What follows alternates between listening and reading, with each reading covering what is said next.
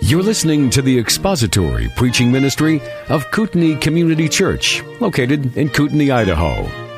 We pray that Christ is exalted and your spirit is blessed by the teaching of God's Word. For more information about Kootenai Church, please visit us online at kootenaichurch.org.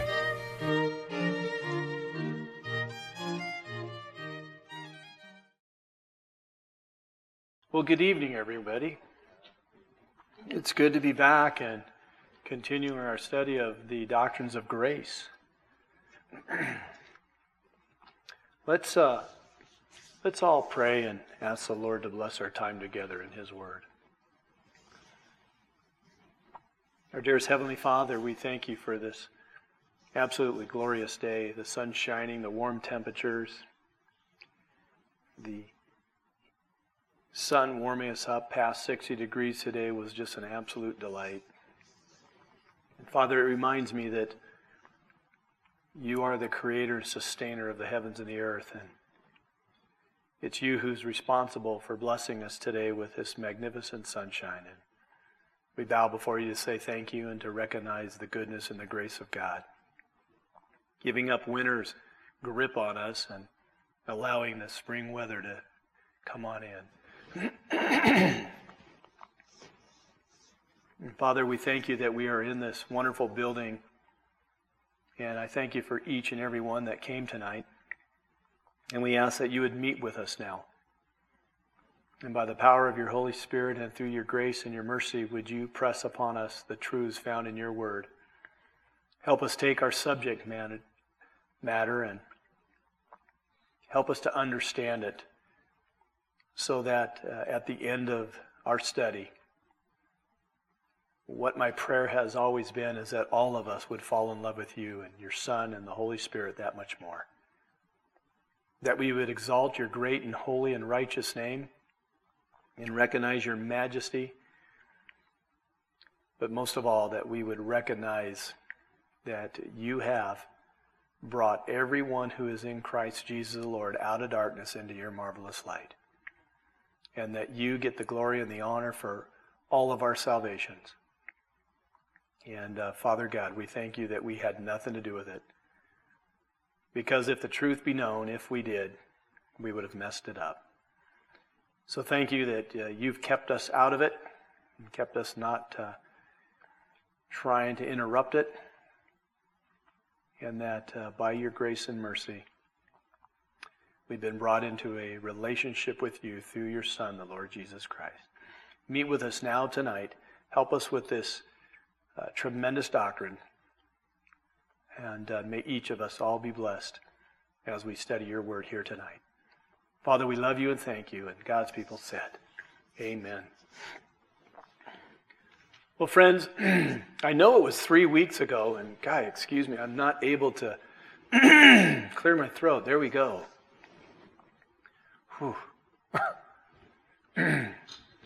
I think it was 3 weeks ago, and maybe it was longer, I don't quite remember, but we finished up the doctrine of election. And now we're coming to the doctrine of total depravity. And I'm going to ask a question for our introduction tonight to start stimulating you to start thinking here. And the first question that I want to propose to you is, why is it that God has foreknown, predestined, and elected us to salvation? Why did God have to foreordain, predestine, and then elect all of those to salvation? Why did He have to do that? We know He did that because we have been studying foreknowledge, predestination, and election, and clearly see the doctrines are taught in Scripture. Why did He have to do that? Why? Yeah. Yeah. Let me propose it this way. Why is it that it's essentially wrong? Let me rephrase that. That's horrible. What is it that is essentially wrong with man, that he needs to be drawn, quickened, and made alive unto salvation. What is wrong with man? Totally depraved. What is inherently and intrinsically wrong with man? I know a lot of men don't think there's anything wrong with them. Well, for centuries, theologians have said of the unregenerate man that he is totally depraved. Now, what this historical term, total depravity, means to convey is the idea that sin has completely infected the entire being of man. Let me say that again, because it's critical that we understand this. Total depravity is meant to convey the idea that sin has completely infected the entire being of man. That sin has tainted the whole person down to his or her very core.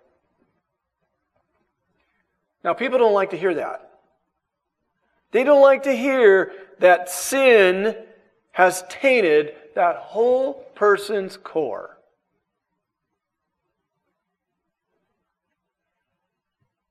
Now, a more contemporary term to describe total depravity of man is the term the inability of man.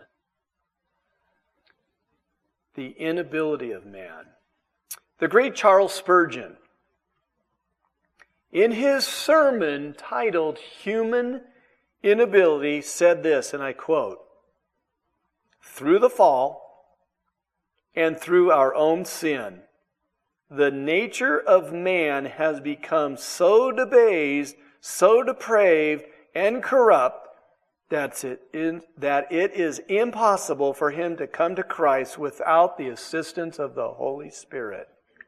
He continued and said, "Man's nature is so corrupt that he has neither the will nor the power to come to Christ unless drawn by the Spirit." Now, I put that quote on your outline today, and you can look at that at another time. But that was when he was a young man preaching at Park Street. And that came out of the Park Street pulpit. Well, friends, what Charles Spurgeon just said is exactly what the Bible teaches. For as early as the book of Genesis chapter 6, think about that. Genesis chapter 6. God said this about man. "Then the Lord saw that the wickedness of man was great in the earth, and that every intent of the thoughts of his heart was only evil continually." I think I have that on your outline. Look at that one more time with me, because what a description of man. By the way, man was created in Genesis chapter 2 or 3, I forget which chapter. But very shortly after 2, we got chapter 6, and God says this about man. Look at it with me one more time. "Then the Lord saw that the wickedness of man was great in the earth, and that every intent," catch that? "Every intent of the thoughts of his heart was only evil continually." Jeremiah chapter 17, verse 9 declares this, "The heart is deceitful above all things and desperately wicked." Now that brings us to point number 1 in our outlines. But before we go there,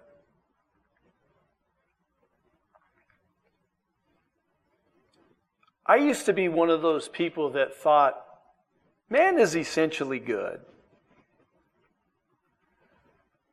I used to think that, my pre-Christ days. And, thanks, Rich. Here. Grab yourself one here, too. Here. Excuse me. But when I embrace the Lord Jesus Christ as my Lord and Savior and for my salvation, and I started seeing my sin, and here I am 27 years later, and I just can't stand my sin, and my sin is always with me. Now, Diane's looking at me, smiling, shaking her head, because she knows me very well. And I don't like that. Because she always agrees, yes, his sin is very, I know.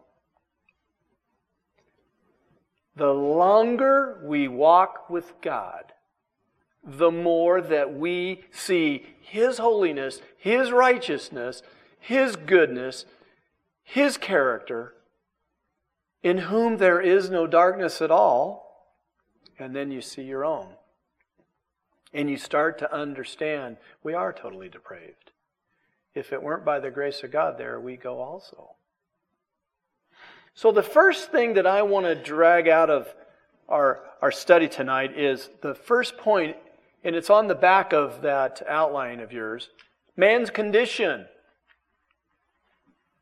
Since the fall of Adam and Eve, sin has entered all men. Romans chapter 5, verse 12. You want to turn there? Grab your Bibles and open it up to Romans chapter 5, verse 12. Get those hands and fingers warmed up. We're going to open that Bible up a lot and look at a lot of verses tonight.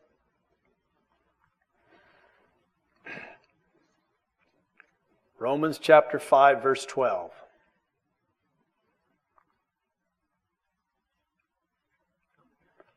And as you're going there, I said to you that since the fall of Adam and Eve, sin has entered all men. Now let's support that with Scripture. Romans chapter 5, verse 12. Through one man, sin entered the world, and death through sin, and thus death spread to what? All men. Why? Because all sinned. Now, Romans chapter 3, verse 23, very familiar verse to you all. Wait till you get there. Romans chapter 3, verse 23.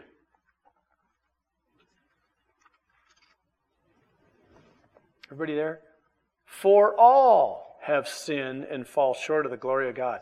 Brian, does that mean that the Virgin Mother Mary, was she a sinner? Yes. The Catholics tell you no, she was immaculately conceived without sin. That's not true. We don't have time tonight, but sometime go and look up Luke chapter 1 and go look at what she says in her prayer. She calls God her Father and Savior.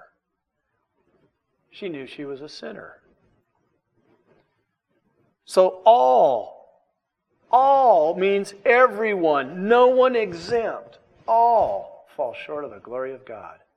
Sometimes daily, sometimes minute by minute, sometimes hour by hour. We all fall short of the glory of God.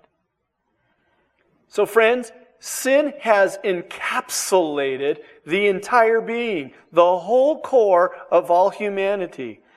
So the clear teaching of Scripture regarding man is that he was born in sin. Born in sin.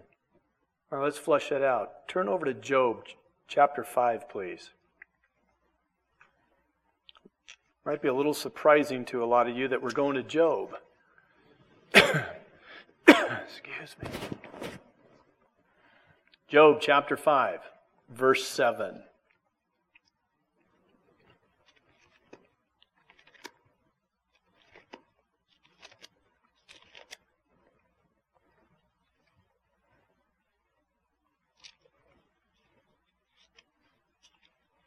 Right before Psalms. Everybody there? Job chapter 5, verse 7.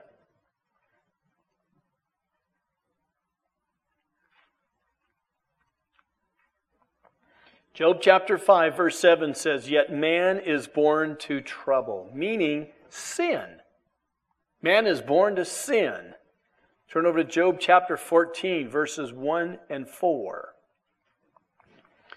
Job chapter 14, verses 1 and 4. Job says this, man who is born of woman,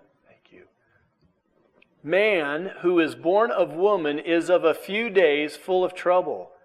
And who can bring a clean thing out of an unclean? Look what it says. No one. Did you guys catch that, verse 4? No one. Turn over to Job chapter 15, verses 14 through 16, please.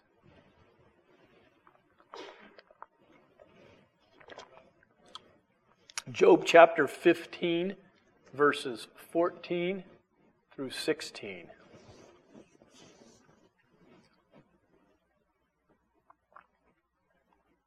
Everybody there? Look at the rhetorical question Job asks. What is man that he could be pure? And he who is born of woman that he could be righteous?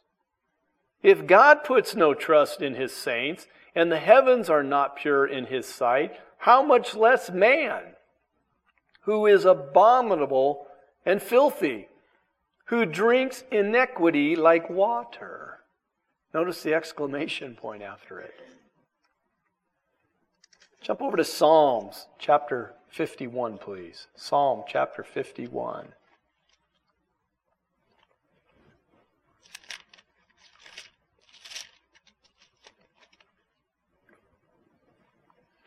Psalm chapter 51, verses 2 and 3 and verse 5. David, his prayer. Wash me thoroughly from my iniquity and cleanse me from my sin. For I acknowledge my transgression. Look what he says. And my sin is always before me.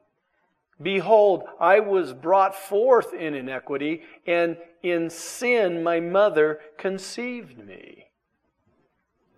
That is pretty clear, isn't it? Man is totally depraved. So friends, Scripture clearly evidences the fact that all men are born in inequity and sin. And yes, through one man sin entered the world, and sin spread to all men. So man's condition is clear. From conception, sin has poisoned all men to the core. In his mother's womb, he was conceived.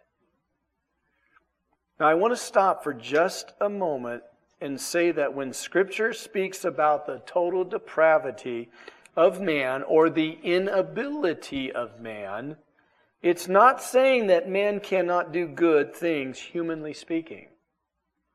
I've got to make sure we understand that. An unregenerate man can feed the homeless and give monies to the poor and the needy, can he not? Sure he can. An unregenerate man can protect a life from a murderer, from a rapist, from a thief, can he not? An unregenerate man can perform many good deeds.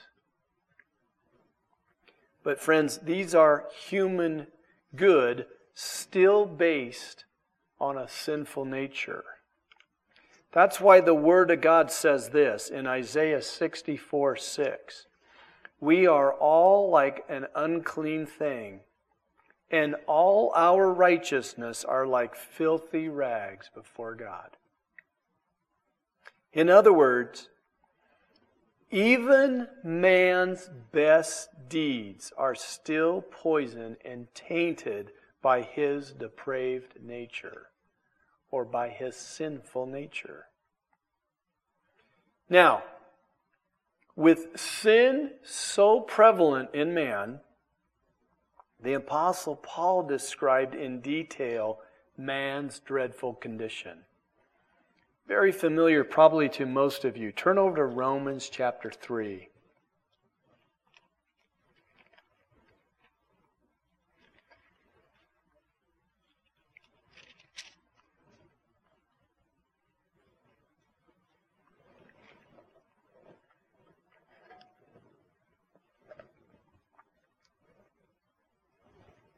Romans chapter 3, verses 9 through 18 and verse 23. Hey, babe. Does my outline have all that? Did I? Okay.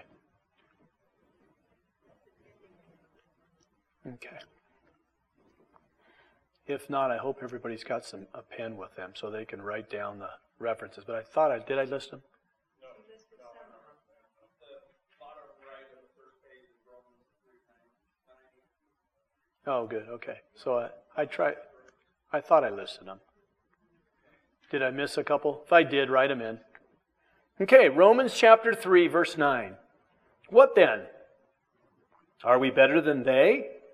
Not at all. For we have previously charged both Jews and Greeks that they are all under sin. As it is written, there is none righteous, no, not one. There is none who understands. There is none who seeks after God. They have all turned aside. They have together become unprofitable. There is none who does good, no, not one. Their throat is an open tomb.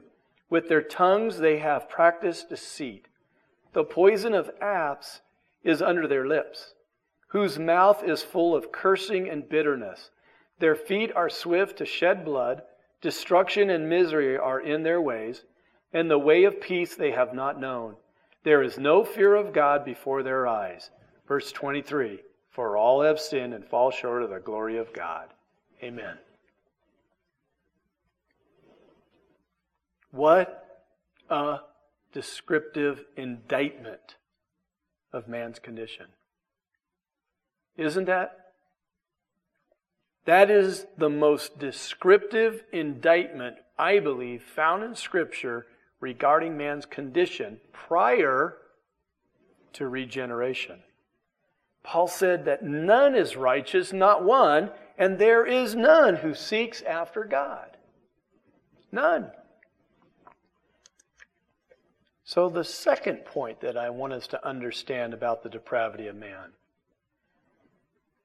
We just saw man's condition. Now let's look at man's further condition. Ephesians chapter 2, verses 1 and 3. You can start turning there. While you are turning there, before redemption, man is spiritually dead in trespasses and sins. Ephesians chapter 2, verse 1. Spiritually dead, Paul said, in trespasses and sin. Now, one place that has another description of the depraved nature and man's further condition is found in Ephesians chapter 2. So open up to Ephesians chapter 2 and let's look together at verses 1 through 3. Excuse me.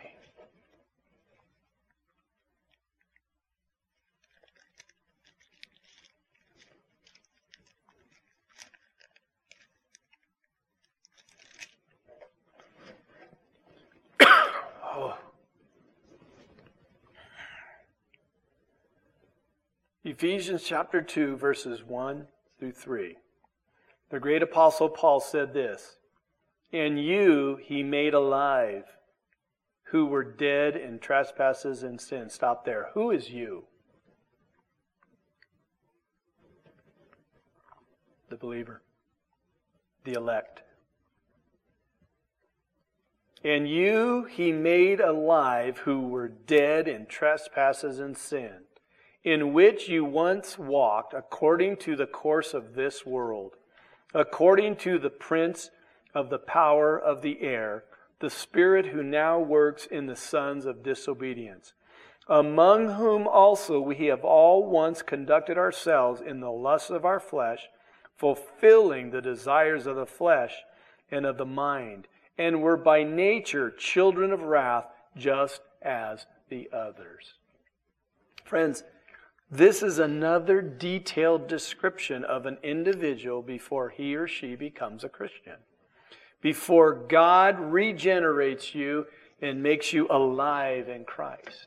This is what we were. All of us. No one's exempt. Once again, Was Christ's mother Mary one of these? Yes. Yes.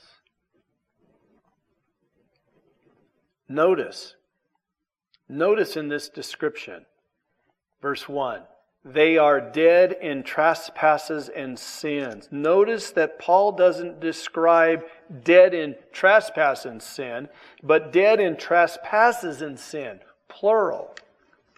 You see that?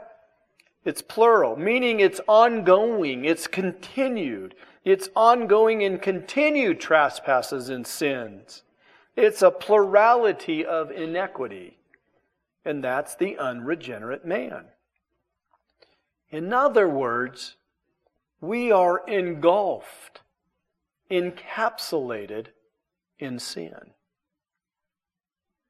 Now, furthermore, Paul makes the most profound statement to describe the non-believer before salvation.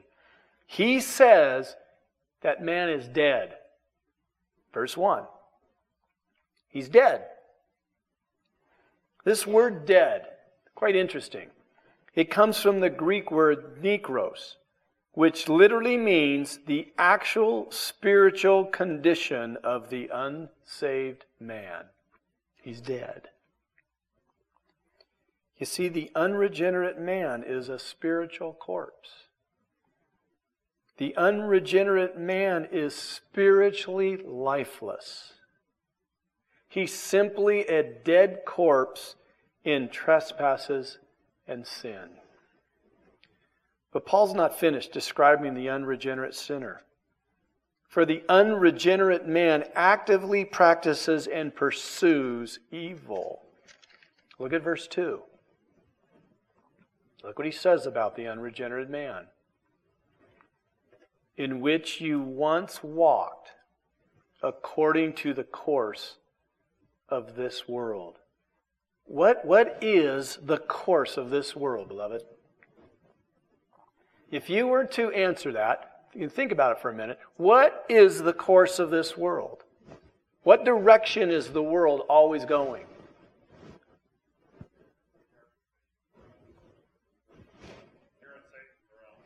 Mm-hmm.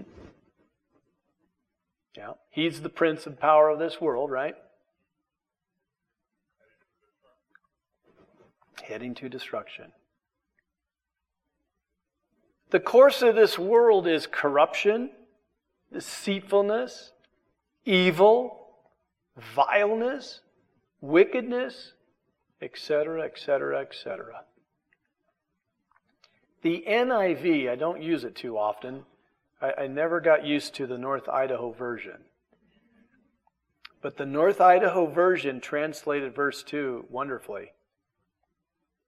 It translated, you followed the ways of this world.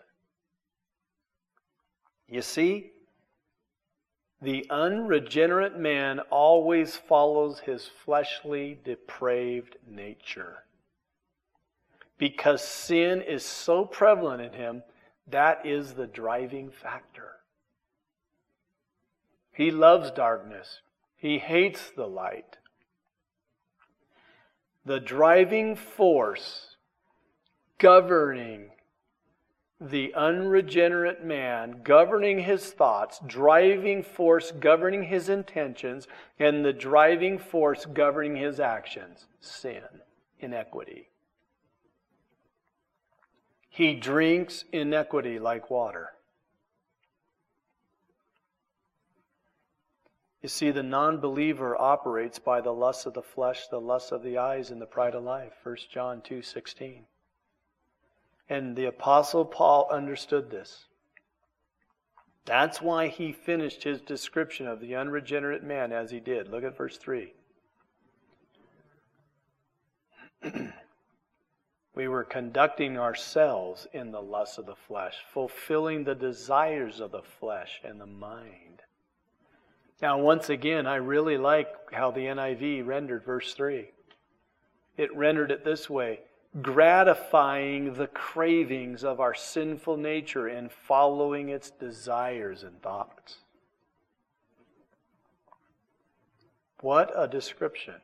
Following the desires of the flesh and the thoughts. Now, how did God describe man back in Genesis 6:5?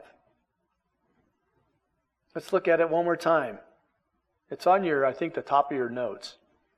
Genesis 6:5, Then the Lord saw that the wickedness of man was great in the earth, and that every intent of the thoughts of his heart was only evil continually.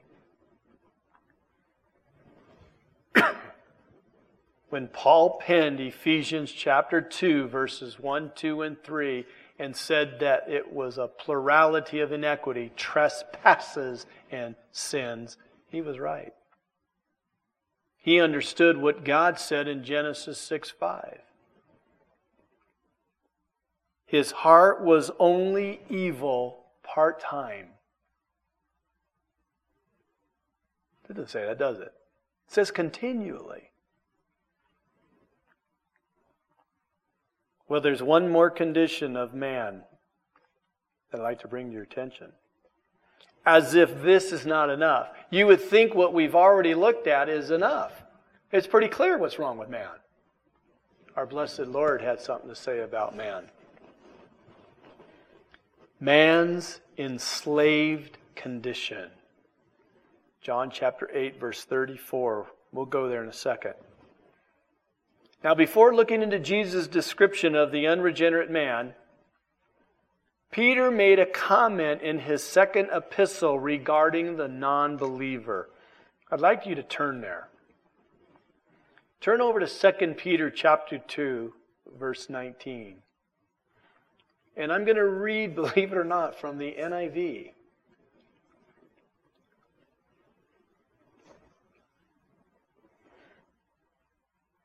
God, does anybody here use the North Idaho version? I insulted you. Anybody? Nobody? Okay. If I did, I'm teasing. Everybody there? 2 Peter? 2 Peter chapter 2, verse 19. A man is a slave to whatever has mastered him. Once again, the NIV. Beloved, sin has mastered man.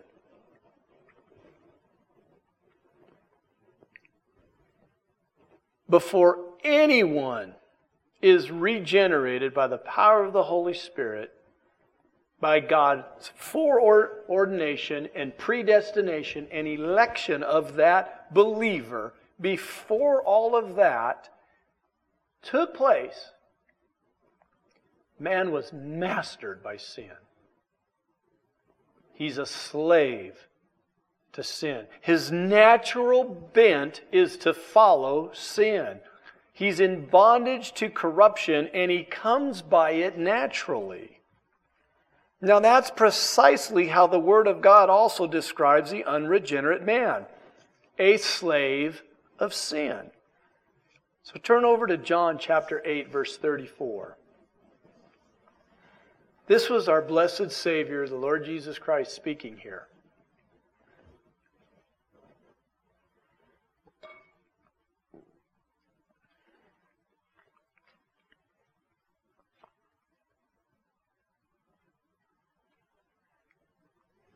John chapter 8, verse 34.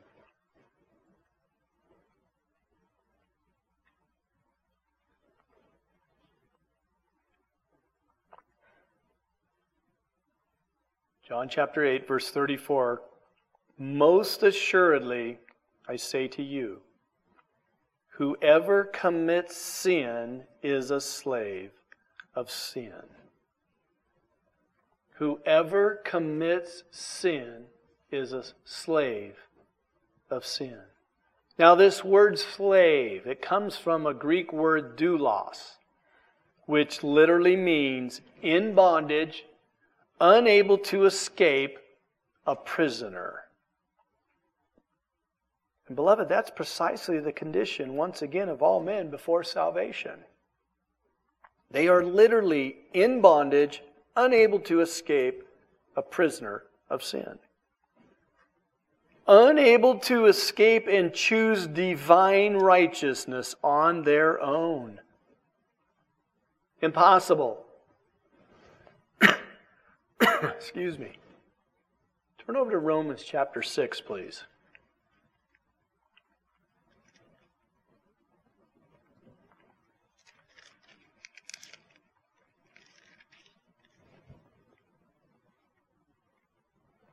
Romans chapter 6, verse 6.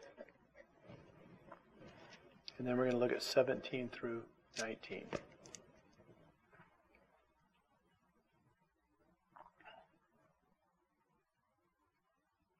Everybody there? Romans chapter 6, verse 6. Listen to Paul.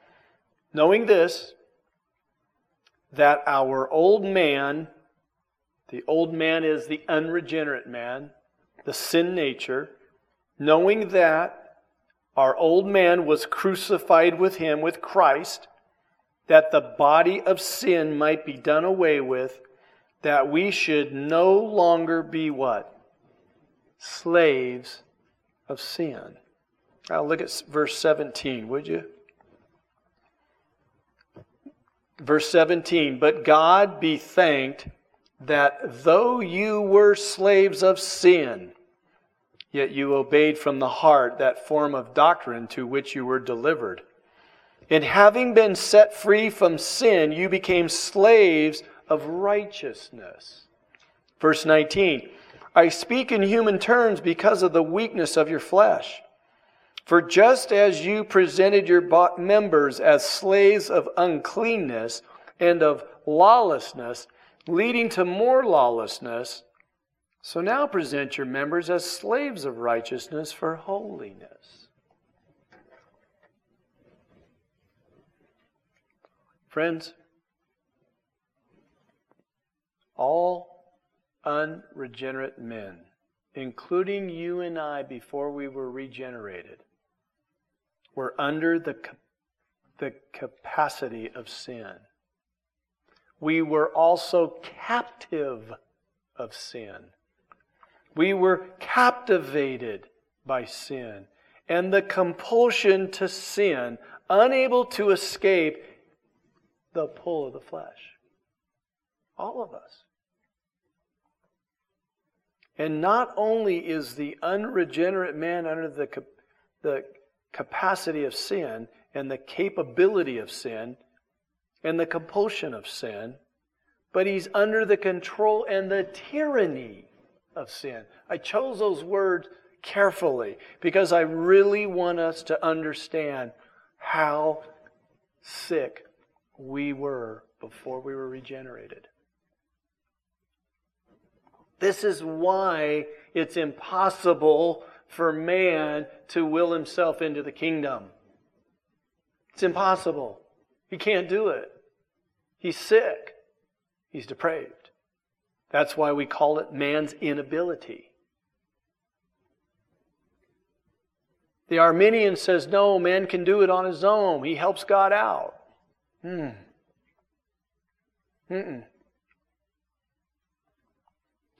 No man seeks after God. No one. Thus, it's an accurate description of all unregenerate men to say that they are enslaved to sin. And no matter how hard they try, they will always continue in that state until God in His sovereignty releases that man. That man can't release himself. Now, to put it another way, there is nothing the unregenerate man can do to release himself from this bondage of sin. Nothing. If God does not intervene in that man, he will never be released from the bondage of sin. He is a captive of sin. In and of himself, the lost soul will never repent of his sinful nature and turn to God. Never. That's why John 3:19 says this. In fact, why don't you turn there? Please, turn to John chapter 3, verse 19.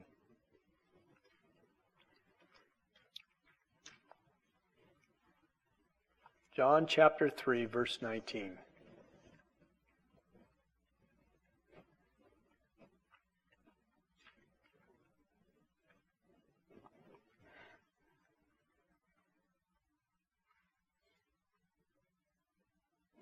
Everyone there? The Gospel of John, chapter 3, verse 19. By the way, this was, the discourse between Nicodemus and our Lord Jesus Christ. Remember, Nicodemus came to the Lord at night, and he had questions for the Lord? If you recall, the Lord said to him that he must be born again. And the reason he must be born again is found right here in John chapter 3, verse 19. Look with me. Men love darkness rather than the light because his deeds are what? Evil. But look at verse 20 right after it. For everyone who practices evil hates the light and does not come to the light. Why? Why doesn't he come to the light? Because he's dead in trespasses and sins. He's a slave of sin. That's what's wrong with man. He cannot escape it, nor will he escape it. He will continue living in that flesh and serving that flesh. Now, before I go any further, is there any questions?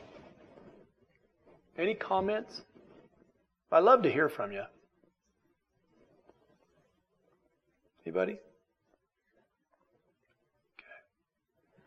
Everybody understands just how depraved man is? Everybody understands that if God did not reach out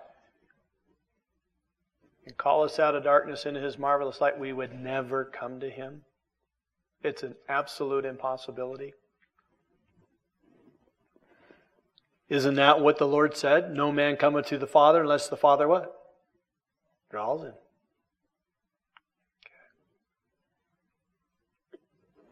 So I want to leave you some closing thoughts, and we're going to look at quite a bit of Scripture real quick.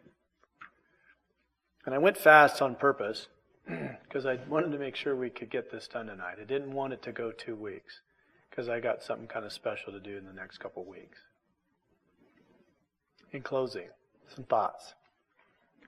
If an unregenerated man is to be freed from the bondage of sin,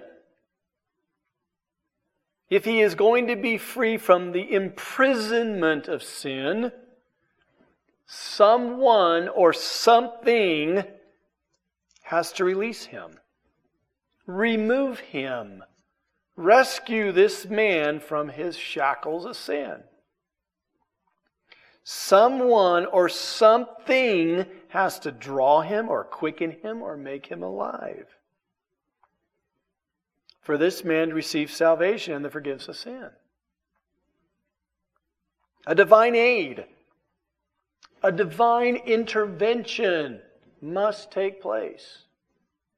A divine impulse, a divine motivation must move this man's heart to receive God's grace and to repent of his sins. Now, it's utterly important to remember that this man that we're talking about is spiritually dead. And he cannot discern spiritual matters. Let me prove that. It's very critical we understand. A dead man, an unregenerate man, cannot discern spiritual matters. He can't discern the Word of God. Well, where does it say that? 1 Corinthians chapter 1, verse 18. Would you please turn there?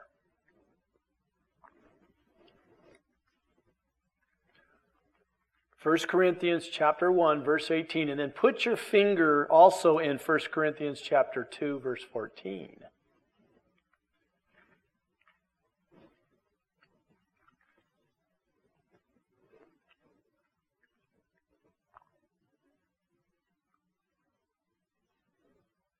First Corinthians chapter 1, verse 18.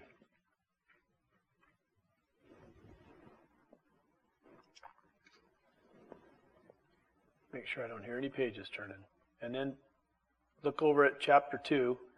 Put your finger there because we're going to jump over there too. Okay, verse 18. For the message of the cross is foolishness to those who are perishing. Who's perishing?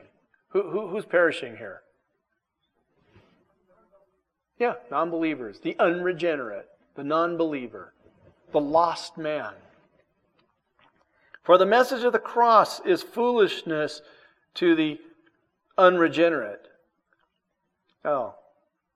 But for the natural man, again, the unregenerate, does not receive the things of the Spirit of God, for they are foolishness to him, nor can he know them, because they are spiritually discerned.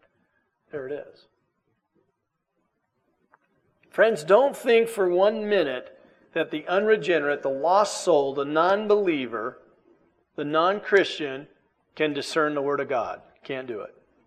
In fact, the cross is foolishness to him. He looks at that and he mocks it.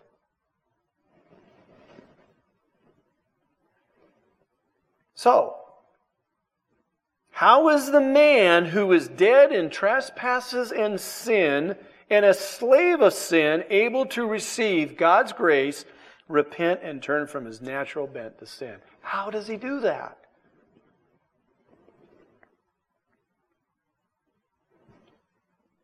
May I make it very clear that dead men cannot raise themselves to life? A dead man cannot raise himself to life.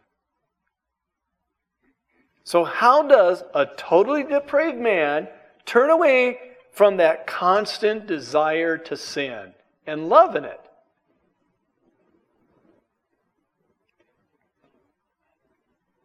How does he do that? Does he just pull himself up by his bootstraps and come to God?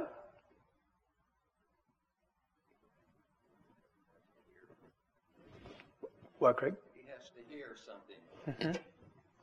John 1:9. He's got to hear the gospel.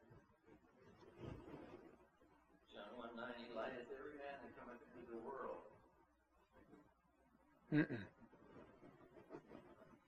What the Scripture says. Scripture says that the power unto salvation is what? The gospel. Paul says that he came to preach what? The gospel. The power unto salvation is the gospel. May I say unequivocally that God is the responsible agent in the salvation of the unregenerate soul. That God is the responsible aid. That God is the responsible intervention to bring dead men to life. And the instrument that He uses is the gospel. If the gospel is not preached or presented to a lost soul, he will never embrace Christ. What's the gospel? We use that term all the time. It's a beautiful term. What's the gospel? Somebody tell me, what is the simplest explanation of the gospel? What was it? What? Romans 1:3, the things concerning His Son. In 16 and 17, that's what the good news is. The gospel. What is the gospel, though? It's simple. Nobody be afraid. Somebody take a jump at it. Yes. Nicole. Jesus took on your punishment as His own, paid your penalty. You're free. What was our penalty? Our penalty was death, because any sin, from the smallest to the biggest, is all the same size. All the same. Very good.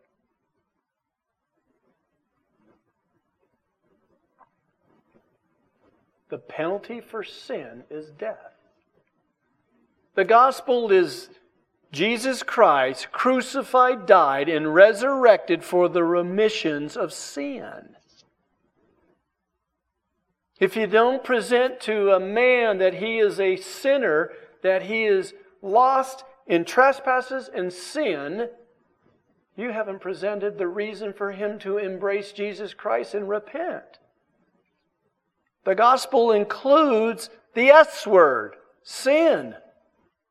Jesus Christ crucified, died, and resurrected for the remissions of sins.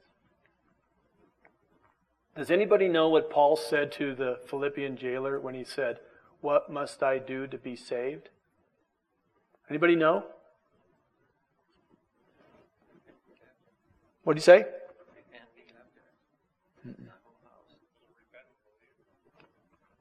He says, "Believe in your heart and confess with your mouth that Jesus Christ is Lord, and you shall be saved." Who does all of that, though, in a man's heart? How does the man able to utter that? God is the aid. God is the one. He's the responsible agent to bring that lost man to salvation. It's not the man. The man can't do it on his own. It's impossible. He has to be moved by the power of the Holy Spirit. Well, let's support all of this. Let's go back where we kind of began. Let's go back to John chapter 1, please.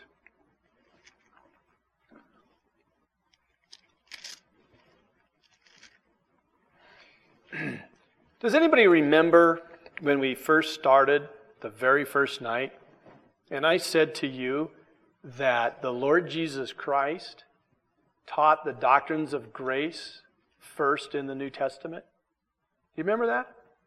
He was the first one in the New Testament, of all the New Testament, to teach the doctrines of grace. The doctrines of grace are found in John's Gospel. And it was our Lord who presented it in the New Testament first. So in John chapter 1, verse 12 and 13, we find this pen, and we've looked at this so many times. But it's critical. We got to understand, this man who's unregenerate, who's dead in trespasses and sins, comes to faith how? But as many as received him, to them he gave the right to become children of God, to those who believe in his name, who were born not of blood, nor of the will of the flesh, nor of the will of man, but of God. Isn't that clear? Okay, we're in John. Go over to John chapter 5, verse 21, please. John 5:21.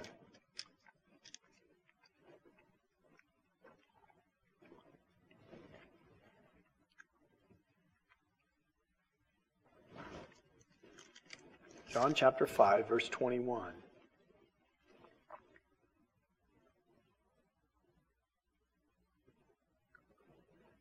Everybody there? Look what our Lord said. He said in verse 21 of chapter 5, "For as the Father raises the dead." Who's the dead? The unbeliever. The man who is dead in trespasses and sins. "For as the Father raises the dead and gives life to them, even so the Son gives life to whom He will." Everybody see that?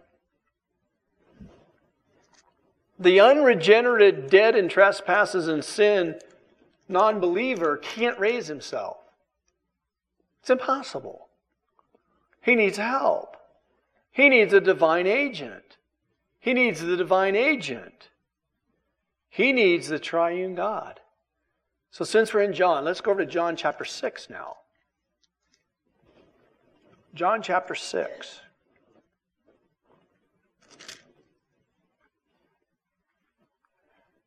We saw clearly what's wrong with man. Now I want to make sure we clearly know, how does that man come to faith in Christ? John chapter 6, verses 37 through 40. Our Lord says this, "All that the Father gives me will come to me." Stop there. Friends. Oh, that hurts.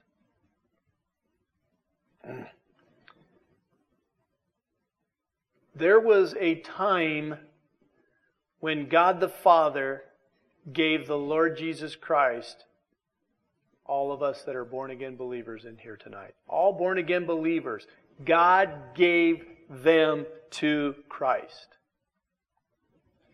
one day the Lord Jesus Christ is going to give us all back to the Father. But for tonight, verse 37, all that the Father gives me will come to me. And the one who comes to me I will by no means cast out. For I have come down from heaven not to do my own will, but the will of him who sent me. Now this is the will of the Father who sent me, that of all he has given me I should lose nothing, but should raise it up at the last day. Verse 40. And this is the will of him who sent me, that everyone who sees the Son and believes in him may have everlasting life, and I will raise him up on the last day. That is so clear, isn't it? We'll stay in chapter 6. Let's go to verse 44 through 45. Let's read down a little further. The Lord Jesus continues, no one can come to me unless the Father who sent me draws him. Then I will raise him up on the last day. It is written in the prophets, and they shall all be taught by God. Therefore, everyone who has heard and learned from the Father comes to me. Drop down to verse 65. And Jesus said, therefore I have said to you that no one can come to me unless it has been granted by my Father. I don't know how much clearer we could ever read Scripture and miss this. Well, we already looked at Ephesians and 1 Corinthians. Go back to Ephesians.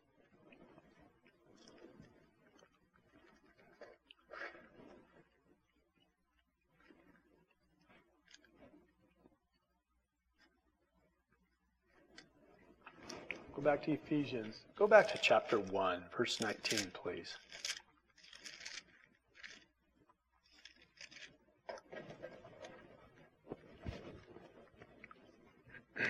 Ephesians chapter 1, verse 19.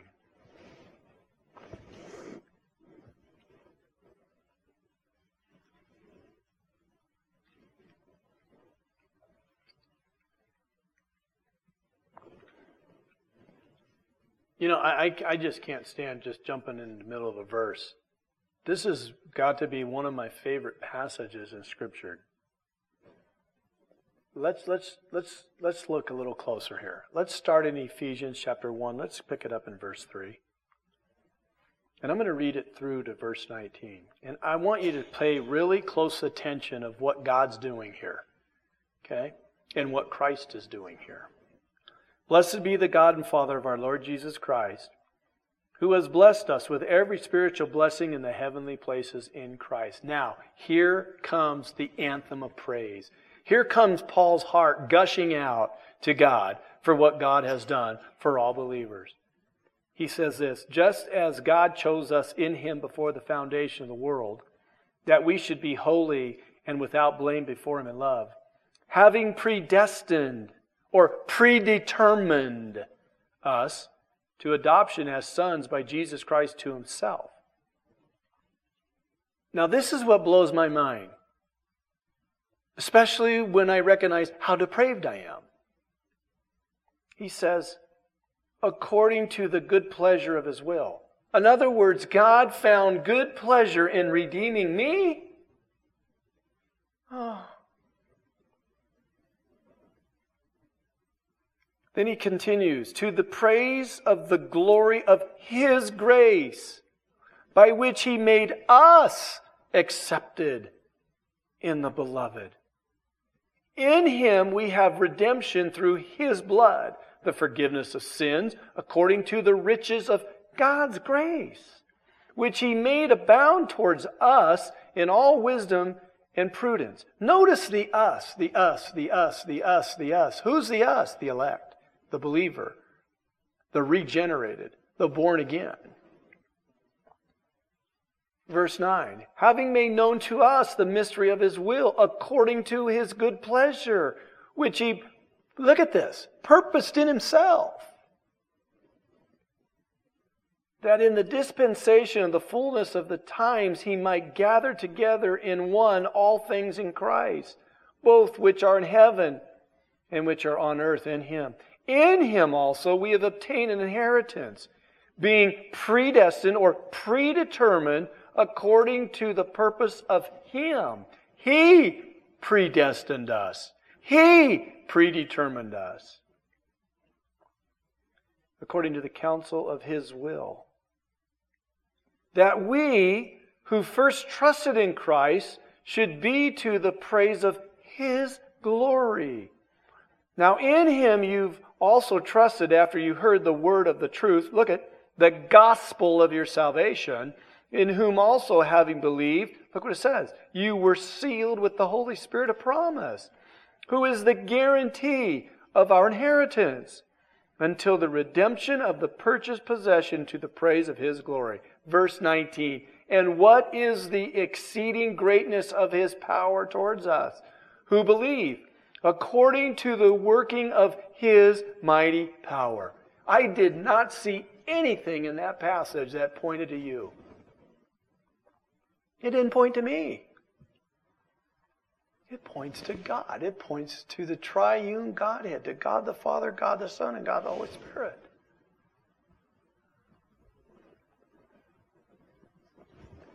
Since we like Ephesians so much, go over to chapter 3 real quick.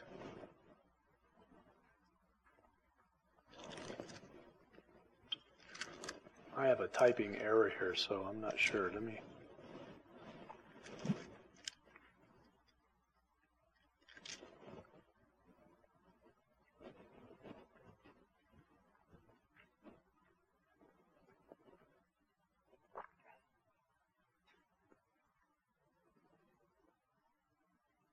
Okay, yeah.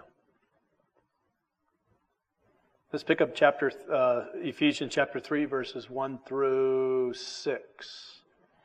For this reason I, Paul, the prisoner of Christ Jesus, for you Gentiles, if indeed you have heard of the dispensation or the stewardship of the grace of God which was given to me for you, how that by revelation He made known to me the mystery, as I have briefly written already, by which when you read you may understand my knowledge in the mystery of Christ, which in other ages was not made known to the sons of men, as it has now been revealed by the Spirit to His holy apostles and prophets, that the Gentiles, you and I, should be fellow heirs of the same body and partakers of the promise in Christ through the gospel, of which I became a minister, according to the gift of grace of God given to me by the effective or the effectual call. The gospel. Now, a very familiar passage. Let's turn there and we're going to wrap this up. Turn over to Titus. Titus chapter 3, verses 5 through 7. No, yeah. Oop.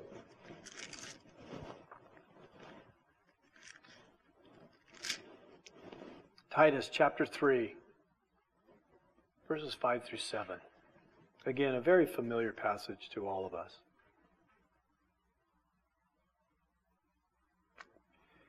I'll pick it up in verse 4. Everybody there? Verse 4, chapter 3. But when the kindness and the love of God our Savior towards man appeared, not by works of righteousness which we have done, but according to God's mercy He saved us, through the washing of regeneration and renewing of the Holy Spirit, whom He poured out on us abundantly through Christ our Savior, that having been justified by God's grace, we should become heirs according to the hope of eternal life. Once again, I don't see anything there that points to man. Everything points to God. So, beloved, dead men Dead men are made alive by the drawing and quickening power of God through the affectionate, effectual, and effective call of God on their hearts. In other words, by God's irresistible grace. The divine agent, the divine aid, the divine intervention is God Himself by the power of the Holy Spirit. And all who are in Christ respond in faith by the drawing, quickening, and wooing power of God upon their hearts, upon the hearts of totally depraved men. That's why Paul unequivocally proclaimed, "For by grace you have been saved through faith, and that not of yourself. It is the gift of God, not of works, lest any man should boast." Are unregenerated men totally depraved? Yes. Dead in trespasses and sins and slaves of sins, but it is the power of God that brings dead men to life. That's why Paul proclaimed in 2 Thessalonians chapter 13. Let's close with that tonight. We've looked at it so many times. But here's why Paul penned it. Go over to 2 Thessalonians chapter 2, verse 13.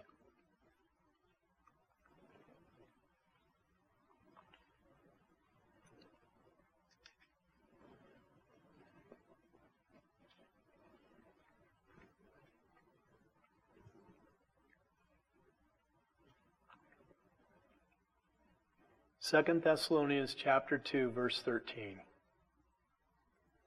The great apostle Paul said this, "We are bound to give thanks to God always for you, brethren, beloved by the Lord, because God, from the beginning, chose you for salvation." We didn't choose God for salvation, friends. God chose us. That's why, again, Peter says that God called us out of darkness into His marvelous light. He had to. We were not able to do it on our own. Man's inability is because he's totally depraved. Let's close in a word of prayer.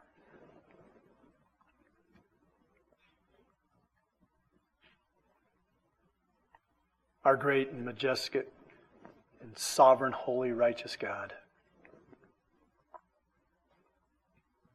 When we look and see what our condition is before you regenerated us, when we see that our hearts were always bent towards sin, when we see that our complete beings have been tainted and scarred by original sin, and that original sin was passed down to all men. What grave love and affection it gives me in my heart. It makes me want to worship and praise and exalt you, Father, from the rooftops, from the mountain, and proclaim your majesty. Father God, I will spend eternity loving you and loving your Son and your Holy Spirit for doing exactly what Scripture says that you did. Before the foundation of the world, you chose us to be in Christ Jesus. And then you elected us to that position in real time, each one of us differently. But the fact remains the same. It was fully and solely and wholly of you, Father. Father God, help us. We're still sinful. We still have that bent. Help us to love you and honor you and obey you with our lives. Help us to leave this study of the doctrines of grace and to fall more and more in love with you every day when we see clearly what you have done on our behalf. Father, as I pray with Lori every night, I don't know any other way to approach you except to love you with all my heart, soul, and strength. And though I fall so short of that daily, my new bent is to honor you with my life, to have surrendered. As Paul said in Galatians 2:20, he says that I have been crucified with Christ. It is no longer I who live, but Christ who lives in me. Father, that is a man who has surrendered his will to yours. He saw the Savior kneeling in the Garden of Gethsemane, and he heard his voice utter those magnificent words. He said, Father, not my will, but yours be done. Help us to be those kind of people, to surrender and yield our lives, our will to you in your lordship. And our salvation and knowing how we came to faith in Christ should be enough alone to drive us to those knees and to honor you with our lives. Well, we thank you for the study of the doctrines of grace, and I thank you for all the people who are willing to come. Many came from quite distances. Jeff came from Bonners, and folks have come from Naples. Others have come from Samuels, and others have come from the south end of Sago. Father, would you bless each and every one that have been here throughout this study, and help us all to love you that much more. And as we move forward with the next lesson plans, I pray that you would bless it. It'll get very exciting here real soon, I think, when we really look at Calvinism. But help me to clearly teach it and expound the Scriptures and shed light to it. But truthfully, the real teacher in this sanctuary tonight is the power of the Holy Spirit. Father, I'm here to communicate. Help me to do so accurately, rightly dividing the word of truth, so that you'd partner with me, giving the understanding to my brothers and sisters here tonight. We thank you, and we bless you, and we adore you, Father. And we do so in the magnificent name of your precious and most dearest Son, our Savior, the Lord Jesus Christ. And God's people said, Amen. Thank you for listening to the latest podcast from Kootenai Church. If you'd like to learn more about Kootenai Church or to donate to our church ministry, you can do so online by visiting kootenaichurch.org. We hope you enjoyed this podcast and pray you'll join us again next time. Once again, thank you for listening.